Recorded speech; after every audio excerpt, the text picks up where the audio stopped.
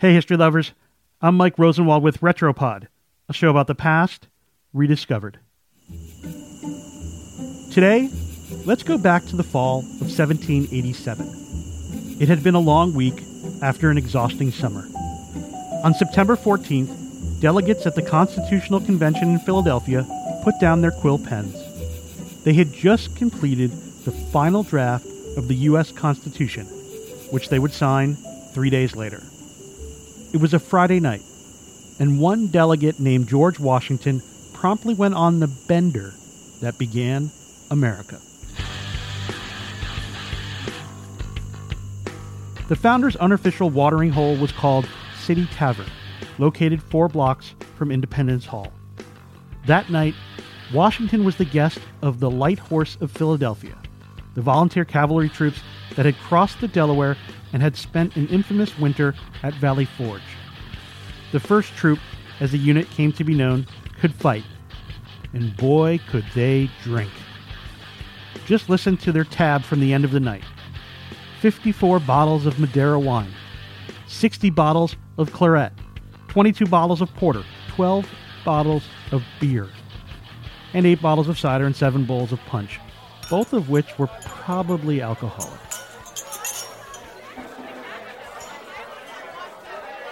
In all, according to the itemized bill for the evening from the troops' archives, more than 45 gallons of booze were served to 55 men, who also got dinner, fruit, relishes, and olives. The 9 musicians and 7 waiters ran up their own liquor bill, 21 additional bottles of wine that the troop gladly paid for. There was a charge for cigars and candles, and another charge for all the wine glasses they broke that night. Professor Gordon Lloyd of Pepperdine University found a summary of the group's bar tab while combing through boxes of old papers at Philadelphia's Independence Hall. And he added up the bill. It came to 89 pounds, 4 shillings, and 2 pence.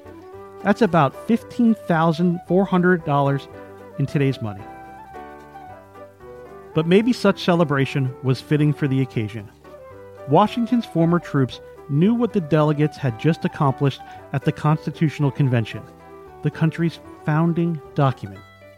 And they also knew Washington was likely to become the first U.S. president. No worries, though. Washington probably was not responsible for the broken wine glasses, decanters, and tumblers from the night. He was a calm man, and he was known to hold his drink. And it's probably a good thing, because his peers sure loved to drink. Just 3 days after Washington's night out with his troops, the Founding Fathers would go on their own wild night at City Tavern. It was a farewell gathering before they left the Constitutional Conventions. Historians never found a record of the alcohol consumption at that event, but Professor Lloyd believes it was probably similar to what was served to Washington's troops. He said, quote, "These people were not teetotalers." I'm Mike Rosenwald. Thanks for listening. Special thanks to Steve Hendricks for reporting the story for the Washington Post. And for more forgotten stories from history, visit WashingtonPost.com/Retropod.